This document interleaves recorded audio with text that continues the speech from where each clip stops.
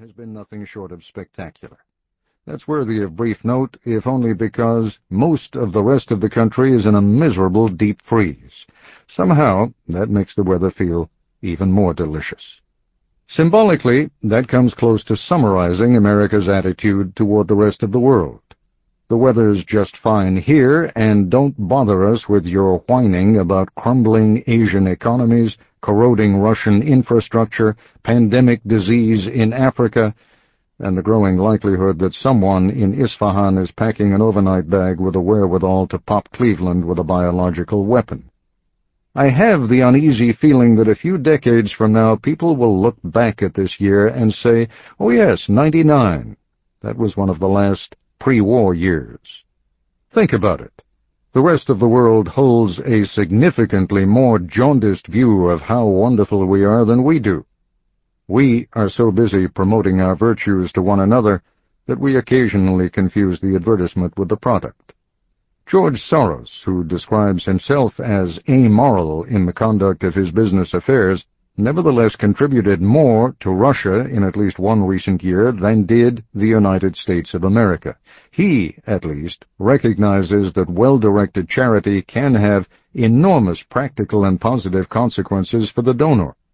The platform of generous foreign aid, however, is not one on which any American politician would like to run.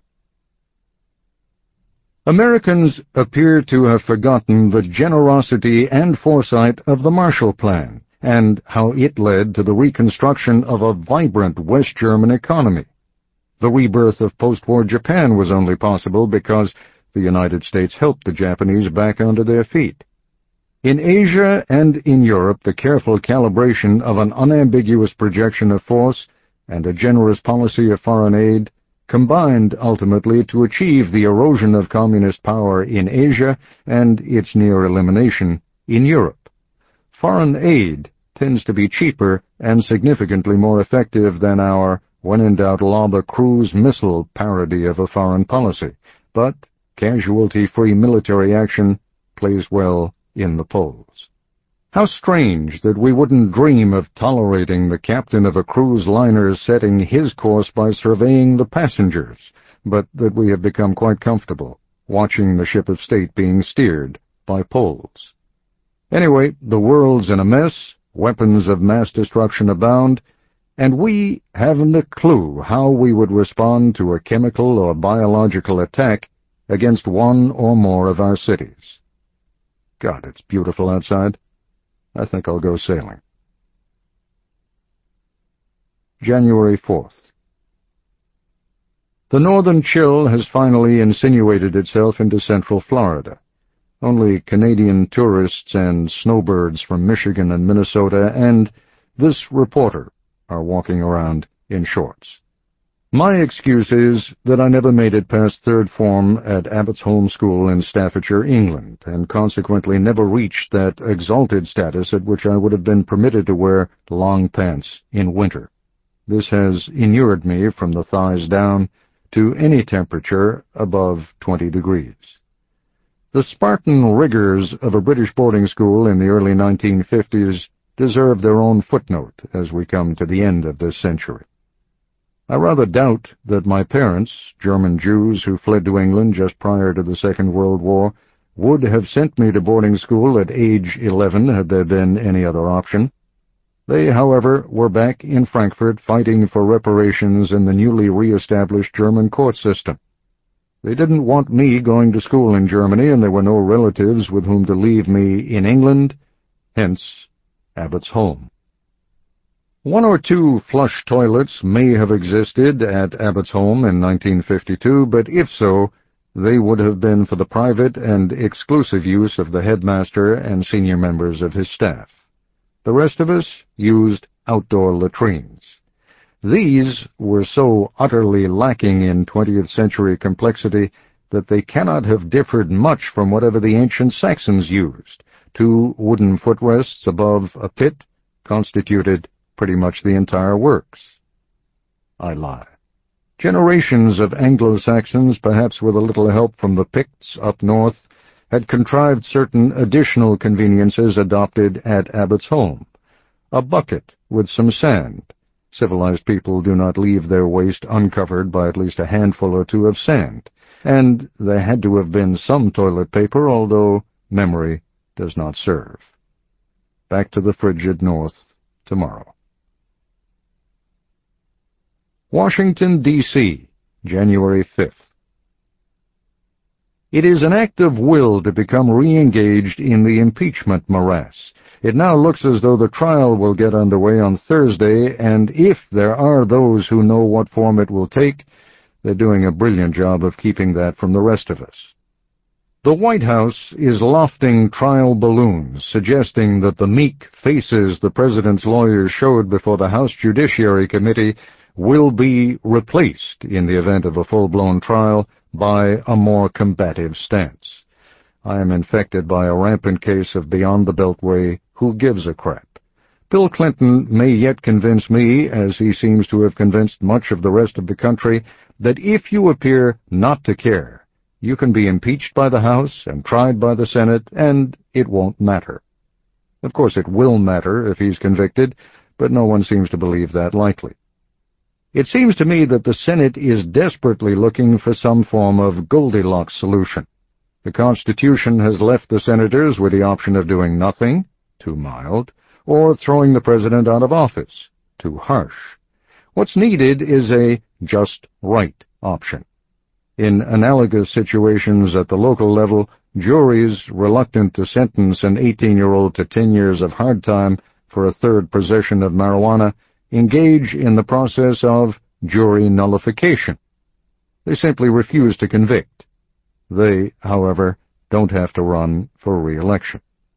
We in the media are at the moment in the awkward position of knowing nothing and interviewing smart people who also know nothing. But we are confronting a story that, on the face of it, is so important that we can't ignore it. January 7th. I think most Americans would be surprised to discover how many of the senators now grappling with what form this trial should take are quite genuinely torn about trying to do the right thing. The ultimate irony is that we wouldn't be where we are today were it not for the unanimous decision of the Supreme Court that Paula Jones' civil case against the president should proceed, and that it would have no undue impact on Clinton's ability to carry out his responsibilities as president. Now Chief Justice Rehnquist is presiding over the legal pageant that proves just how wrong he and his 8 colleagues were. The president could, of course, save the country from the distress of these next few weeks, but resignation would be a remarkably selfless act, and some of those who have worked or are working closely with him tell me they don't think it's in his character. No, we will all have to witness this trashy spectacle so that Clinton can spend the rest of his life speculating on everything he might have achieved if his political enemies had not taken such shameless advantage of his open fly. In the final analysis, it is true that the right wing in this country has taken every opportunity that Clinton has given them to bring him down. It is also true that he has given them almost every opportunity that they have taken. Potomac, January 10th. I'm sitting in the addition to the house we've lived in since 1971. Our youngest daughter, Tara, was born on the day our offer on this house was accepted. We built the addition when we learned that Grace, my late mother-in-law, had cancer. The idea was that Grace Ann's parents would move in with us, and if the cancer proved fatal, as it did, my wife's father, Gene, would continue to live with us. My mother-in-law died here in this house, but long before the addition was completed. Gene did move in with us for a couple of years, but then met and married Penny, another wonderful woman, and moved into her house. So now it's just the two of us occupying a house that's significantly larger than the one in which we raised 4 children. We are fortunate in that 3 of our kids live in New York and the 4th lives down the road in Washington. They visit regularly, and it's good to have the space when they all descend at once.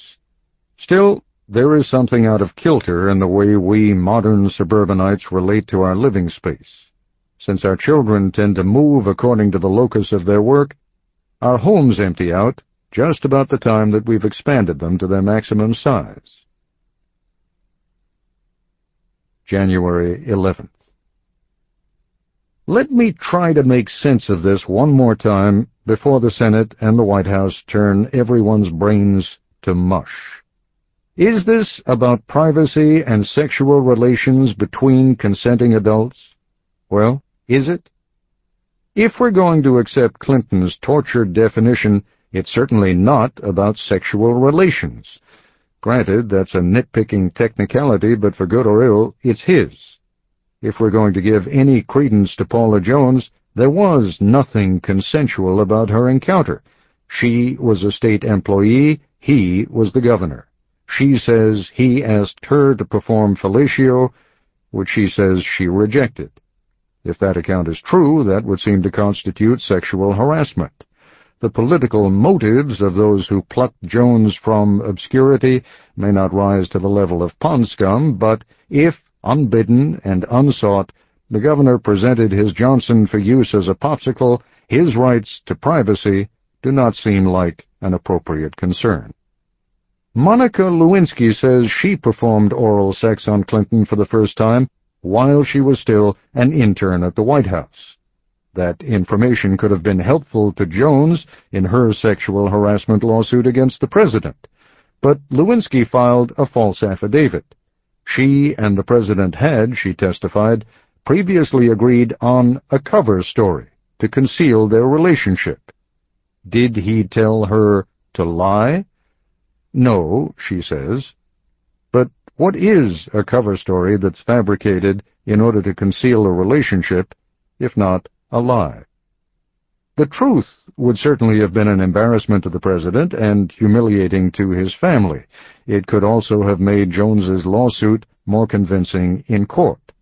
Was Lewinsky offered a variety of jobs to keep her from embarrassing the president, or to keep him from losing a sexual harassment lawsuit? The answer is probably both. But this case is not about privacy, and it's not about consensual sex. Both of those came later. This is about a gawky, not terribly impressive young woman who probably did reject the chance to service the governor of Arkansas in a Little Rock hotel room. That made her a convenient political pawn for Clinton's enemies and a lying piece of trailer trash to his allies. What bothers me to this day, though, is how Jones knew what kind of sex Clinton would ask for. He insists, after all, that he neither did nor said anything inappropriate to her in that Arkansas hotel room. How did Jones know, years before any of the public revelations made it common knowledge? Washington, January 14th. Most of the House managers of the case against William Jefferson Clinton, as they keep intoning, are in grave danger of being indicted themselves for terminal tediousness. They're battling years of television conditioning that keeps us moving in the direction of bright brevity. Perhaps no one should expect that Henry Hyde, Jim Sensenbrenner, the substitute high school teacher whom everyone hated, as one of my colleagues suggested earlier today, et al., should apply the 6.5-second soundbite rule that seems to prevail on television newscasts these days. But it's strange that all these politicians who have internalized the importance of brevity and pith in their various campaigns are now reduced to endless oratorical flailing. The U.S. Senate is unaccustomed to sitting silently on its 100 duffs, listening to lectures about its constitutional duty. The House prosecutors must know that they are only going through the motions, but seem incapable of reining in their rhetoric. Washington, January 19th. It has been a good day for the President.